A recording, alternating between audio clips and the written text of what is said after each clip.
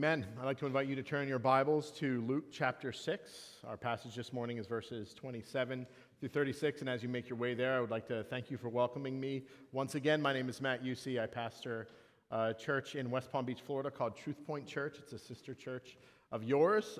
Before that, I was a minister in Hawaii, and I apologize to those of you who are disappointed that I'm not wearing an Aloha shirt.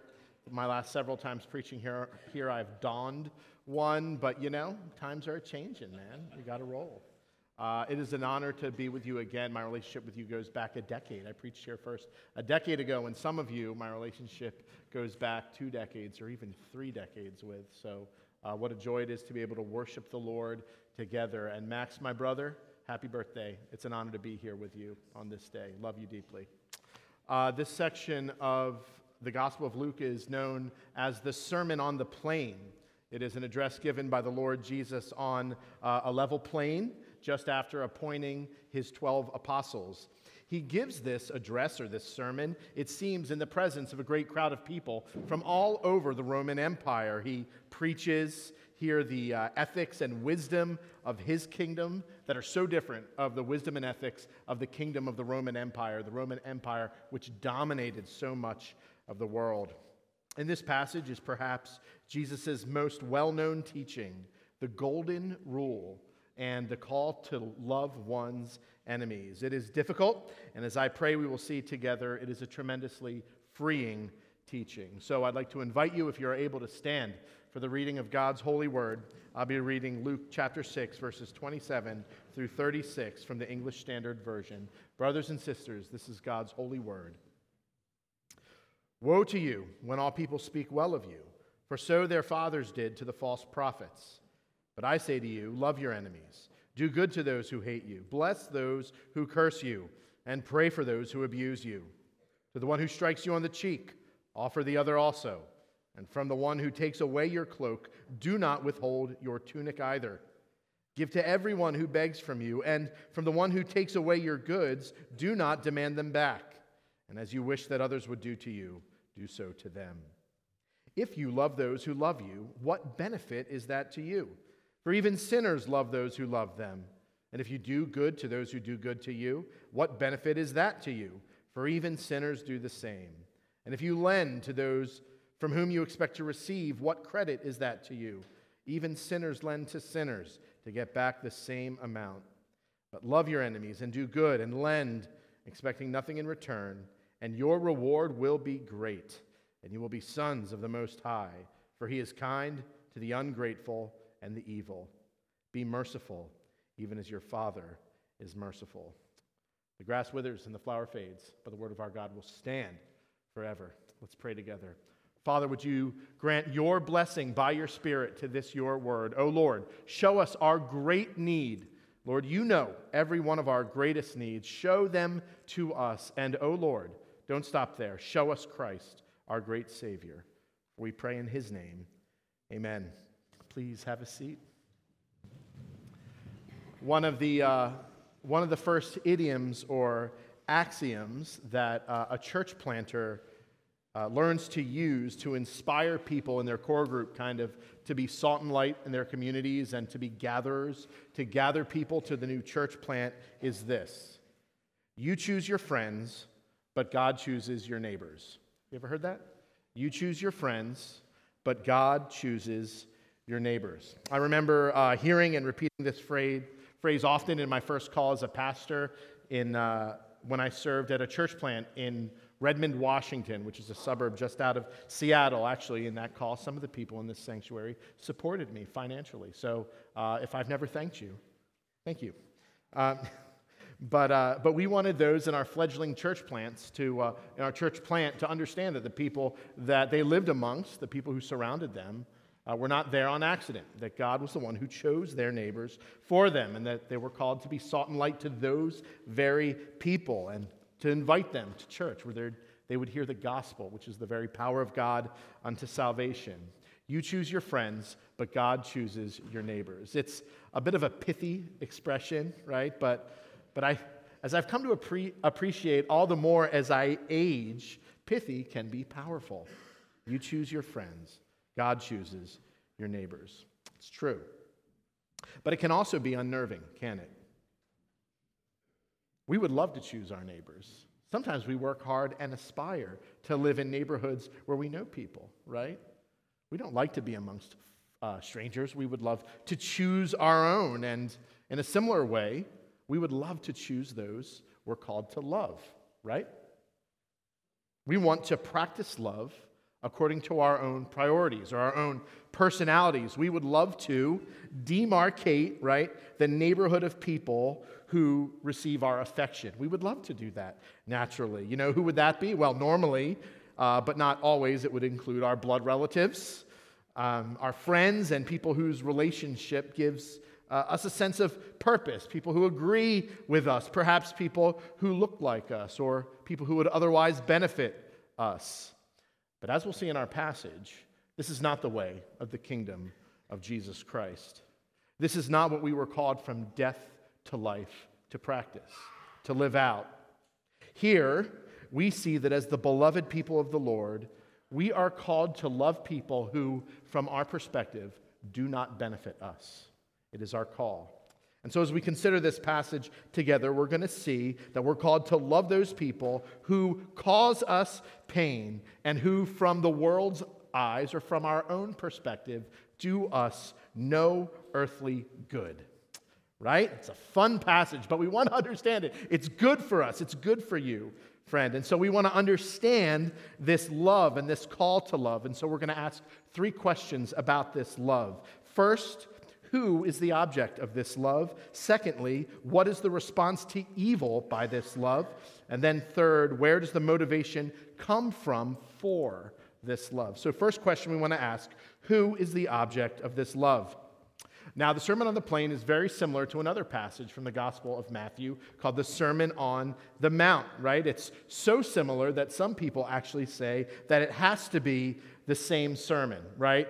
We know that it's on a plain, so maybe there was a mountain and then right next to it there was a plain, right? But it's the same sermon, right? It can't be a different one. It's just edited a bit differently.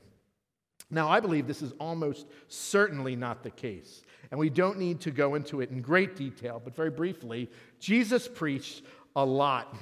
And as is mentioned throughout the Gospels, more than a miracle worker, more than a healer, he was a preacher. You may remember in Mark chapter 1, verse 38, crowds were surrounding him, and he said this, "Let us go on to the next towns, that I may preach there also, for that is why I came out." Right? He was a preacher. And in his preaching, he was constantly correcting the false teaching of the rabbis of the day that his audience had been raised on. Right? His preaching was corrective in nature. It was inspiring, it was enlightened, it was, of course, inerrant, but it was also corrective. For example, in the Sermon on the Mount, in Matthew chapters 5 through 7, again, a different sermon, but with very similar themes, very much a parallel passage, we could say. We see this plainly as he says over and again, "You have heard that it was said, but I say to you." Meaning, you have been taught that, but I am telling you this. And what he then did was not give them per se an entirely new teaching, but what he did was he correctly interpreted and applied the Scriptures. He interpreted and applied correctly the Old Testament. And in the Sermon on the Mount, he speaks about our passage in Luke 6 and illuminates it for his purpose for us. And so we're going to glance at the Sermon on the Mount very briefly in order to understand our call to love here. This is Matthew 5, 43 and 44. The Lord said, "You have heard that it was said, 'You shall love your neighbor and hate your enemy.'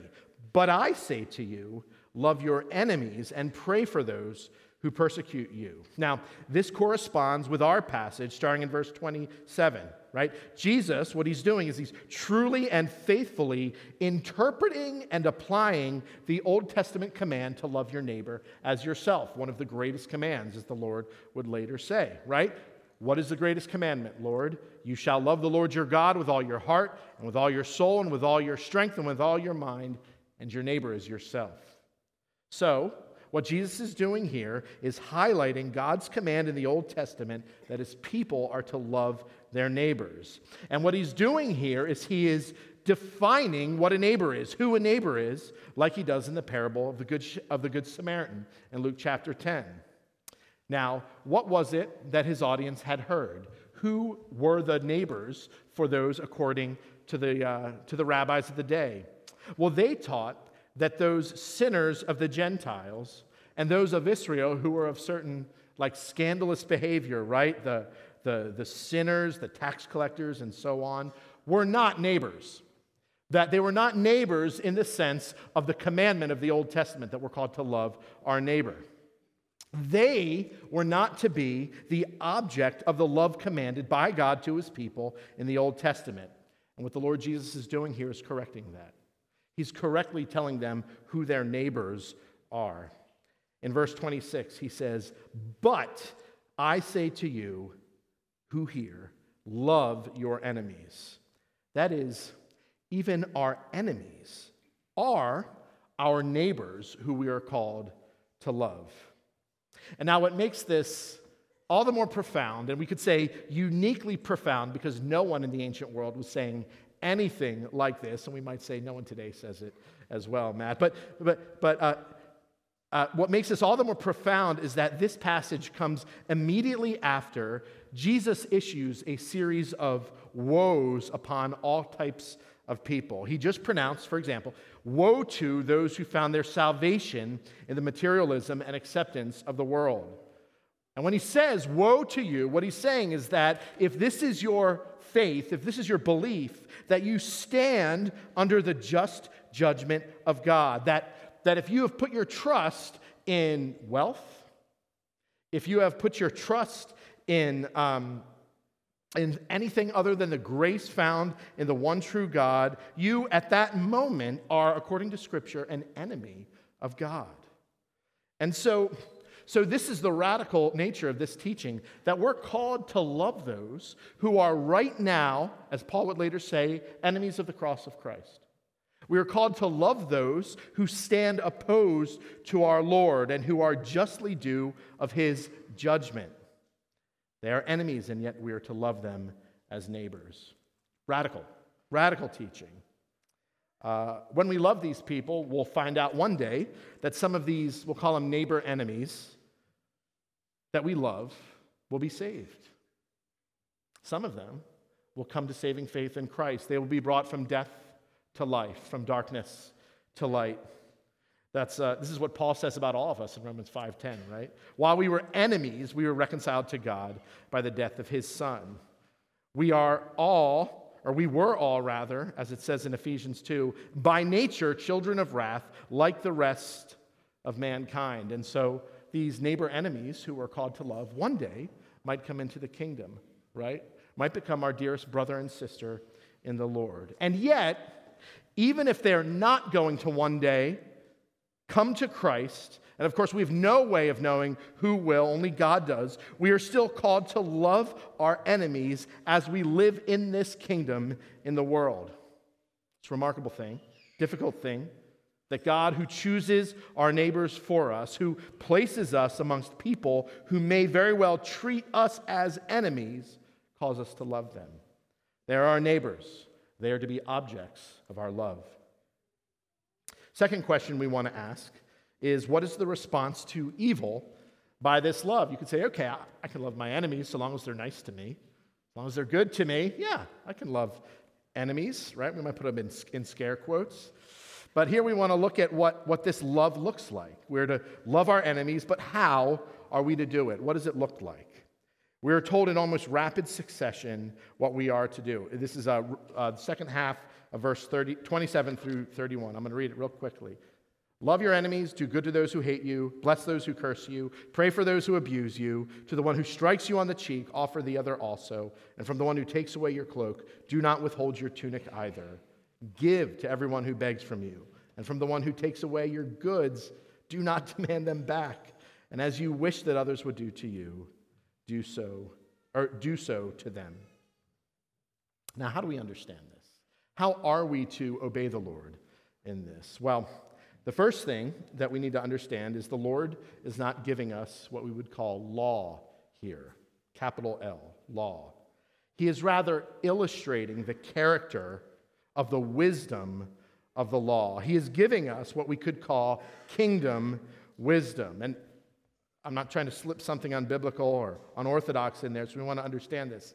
In the law, we could say the words themselves that God gives describes what obedience looks like. In kingdom wisdom, his words describe the heart behind our obedience. So, for example, when God commands in the law, do not murder, do not steal, and so on, these words describe what obedience looks like. We are not to steal. We are not to murder. We are not to commit adultery. Of course, we know that we can break this in our heart, right? And break this commandment internally while apparently keeping them externally. But the law itself, the words of the law itself, the command itself, describes what it looks like. But when the Lord says to us in his kingdom wisdom, listen, pluck out your eye if it causes you to sin. And if your right hand causes you to sin, cut it off and throw it away. And to the one who strikes you on the cheek, offer the other also. These words are describing the heart behind our obedience. The words are not describing, we could say, what obedience looks like, praise God, so much as they describe what our ethics are like, what our heart is meant to be like. It's a helpful and I dare say necessary clarification to make, and one that the church has historically made universally. I am unaware of a Christian tradition with a bunch of people with their right eyes plucked out or their hands cut off, or who constantly slap each other back and forth on their cheeks. Perhaps it exists. I don't want to claim absolute knowledge here, but I'm unaware of it at this time. So, what does the Lord mean here when he says to bless those who curse you? Well, the word itself gives us an idea. It's the Greek word eulogeo. It's where we get the word eulogy from. It's a verb. It's active. We're not called to bless their behavior or to declare their behavior to be good. We're certainly not called to use our words to declare sinful identities or activities or beliefs as being blessed. We're not called to beatitude the sinful actions and works and thoughts of the world. After all, the Lord Jesus, just in the verses before, declared cursed or woe to different kinds of people and actions and behaviors. But what we are called to do here is to bless them in the sense of speaking well of, to bless them and to eulogize them, those people who use their energy and their words to curse us. And I believe we can do this while opposing their efforts in the world, while keeping the Bible's commandments in different areas in life, in all areas in life. I believe that we can and must do this while making winsome arguments about the lies that they promote. That we can bless people while opposing what they say, while opposing what they do. But it's a remarkably difficult thing to do. This loving our enemies. We need God's Spirit to even attempt it. We need God's wisdom. We need the wisdom of God's church, of his community of faith, to know what does it look like to bless our enemies in this situation, in that situation. But God is showing us here, the second person of the Trinity here is showing us the wisdom of his kingdom, the ethics of his kingdom. We see this reality as we're called to respond in love to the evil of our neighbors, as we, in verse 28, are called to pray for those who abuse you. It is a good and an impactful work of love to pray for those who are wronging us, to pray for those who do wicked things for us. R.C. Sproul once told the story of what he called the Pittsburgh Challenge. It was a challenge given by an Episcopal priest to a businessman who gathered for a monthly luncheon in his hometown of Pittsburgh. The Pittsburgh Challenge was this: pray every day for 30 days for the person you consider to be your greatest enemy on earth. 30 straight days. Pray by name for who you consider to be your greatest enemy on earth. And R.C. shared that one of his best friends came to Christ through this challenge. He was not a believer when he attended this luncheon, but he started to kind of formulaically pray for the person who he disliked the most. And through the process of that, this man who would come to be one of R.C. Sproul's best friends realized that he was evil, that he was unworthy of God's love, that he was actually an enemy of Christ. And what that illustrates for us is it's a really hard thing to hate someone who you're actively praying for. Really hard. We're good at hating, so we can, do it. But it's very difficult. And maybe this is something you should do. I'm not giving you law. I'm not one of your elders or your brother, right? But maybe you could think of who you consider to be your enemy. Maybe it's someone else in this sanctuary, right? Maybe it's a neighbor down the street. Maybe it's a politician you will never meet, ever. But daily you hate that person. Maybe the Lord's calling you to pray for that person, to pray for those who abuse you in some way, shape, or form. Here the Lord is also calling us to what we could call costly forgiveness and to generosity. That is what turning the other cheek and not withholding our tunics and giving to everyone who begs from us means. That we're to forgive others in a costly manner, and we are to be generous. That this is what Christian ethics look like, what the wisdom of the kingdom is like. Forgiveness hurts.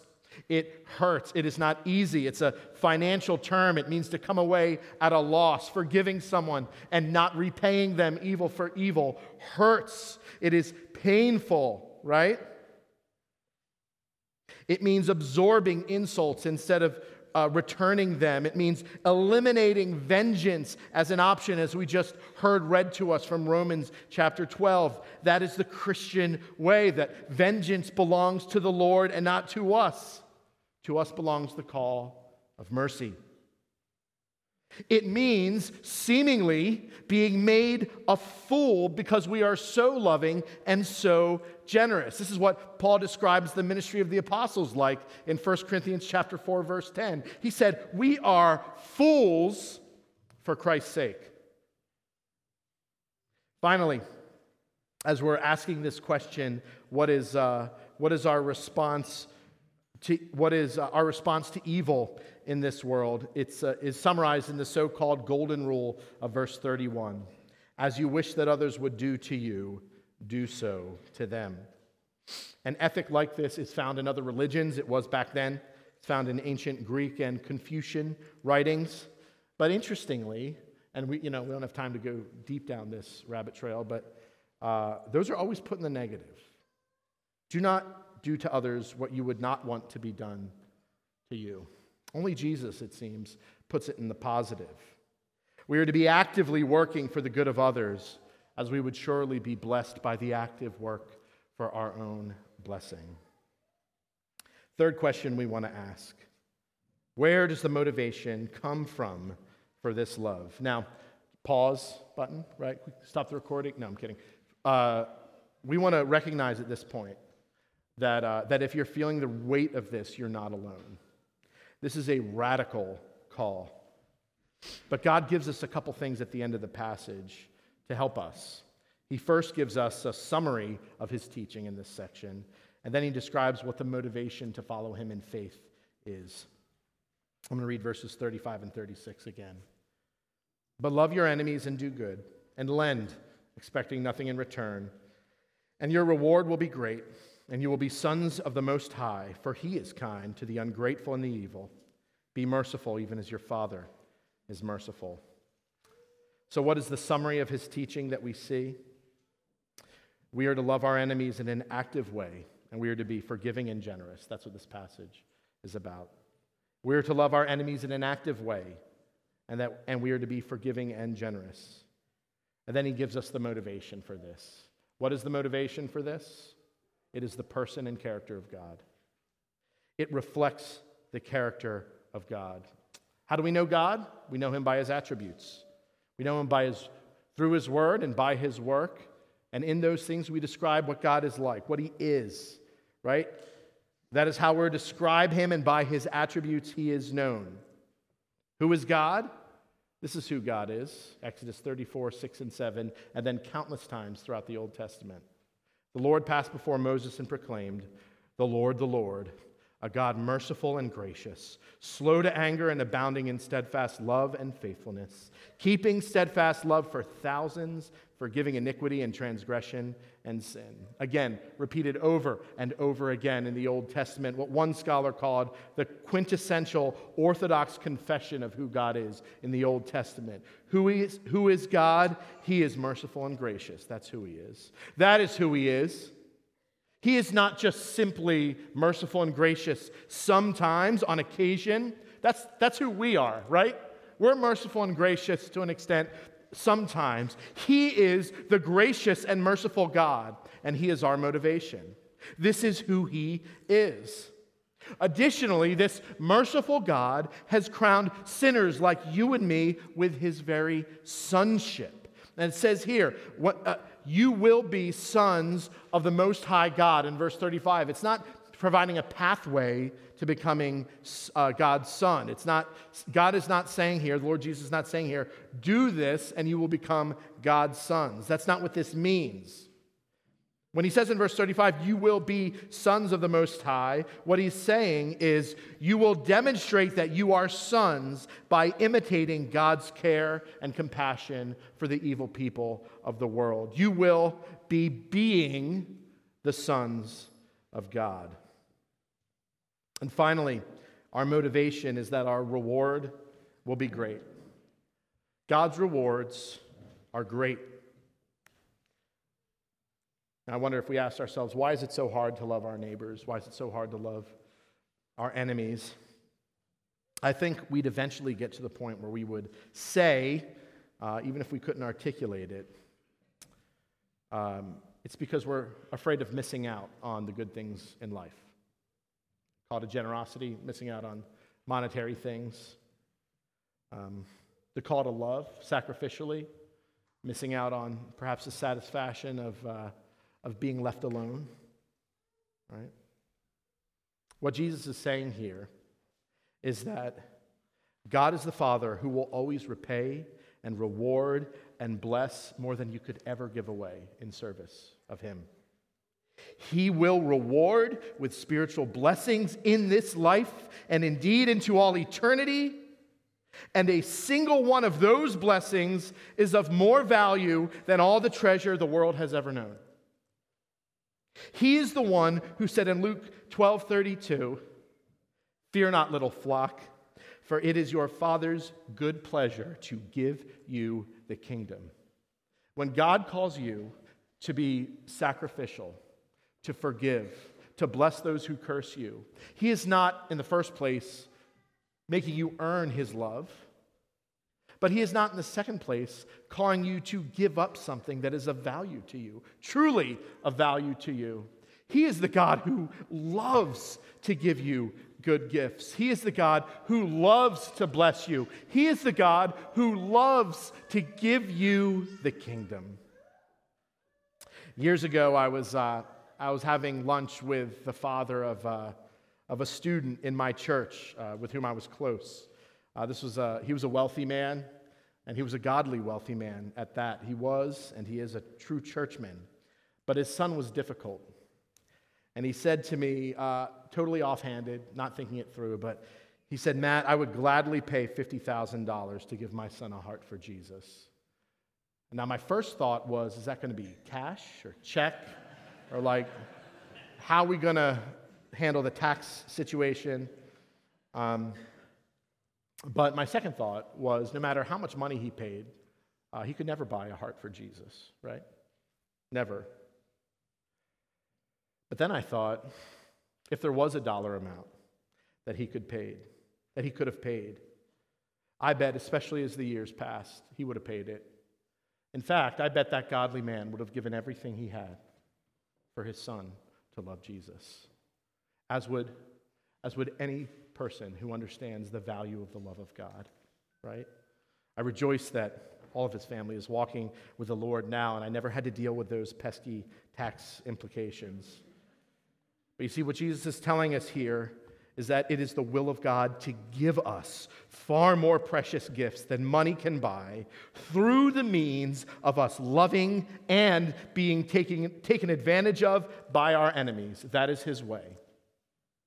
That is his kingdom, and that is the wisdom of that kingdom. There's a story that perhaps you've heard before. It's made its way down through the years from the persecution that's so greatly ignored today, that of the Armenian Christians in modern-day Turkey, southern Russia, and northwest Iraq. This account is detailed in the late Methodist scholar Jeffrey Wainwright's book, Doxology, and it goes like this. A Turkish officer raided and looted an Armenian home. He killed the aged parents and gave the daughters to the soldiers, keeping the eldest daughter for himself. Sometime later, she escaped and trained as a nurse. As time passed, she found herself nursing in a ward of Turkish officers. One night, by the light of a lantern, she saw the face of this officer. He was so gravely ill that without exceptional nursing, he would die. The days passed and he recovered. One day, the doctor stood by the bed with her and said to him, "But for her devotion to you, you would be dead." He looked at her and said, "We have met before, haven't we?" Yes, she said. "We have met before." "Why didn't you kill me?" he asked. She replied, "I am the follower of him who said, 'Love your enemies.'" And I can never get through that, because as unthinkable as this story is, it is a true story. Just as God gives his people peace that surpasses understanding in times of sorrow, that one would think would break a person into pieces, a peace that has been experienced and is being experienced all over the world, who have experienced tragedies for thousands of years, millions and millions of times over, so too God has given, and I say, still does give love like this dear sister of ours for enemies like that wicked Turkish officer. This is not fanciful thinking. This is the very nature of the gospel of Jesus Christ. The world lies dead in sin under a divine curse by its holy and eternal creator. It wars against God and it wars within itself. Yes, people war against God, and as we see in news clips over the weekend, people war against each other. There is hatred and murder and oppression and coveting and abuse and false worship and on and on and on. And all of us have, and to some extent do participate in this war, as has every one of our fathers and mothers who came before us, and every one of their fathers and mothers who came before them. And every one of them has had the thought, I may not be perfect, but I'm not the worst of the bunch, as if that were enough to provide peace between them and an eternally holy God when they would one day stand before him. And every one of them were dead wrong in that, and for everyone who died in that false gospel awaited an eternity apart from God and lost forever. And such would be the everlasting fate of every one of us, were it not for the mercy of God. Out of that great mercy did God put on flesh. Did he become like us in every way but our sin?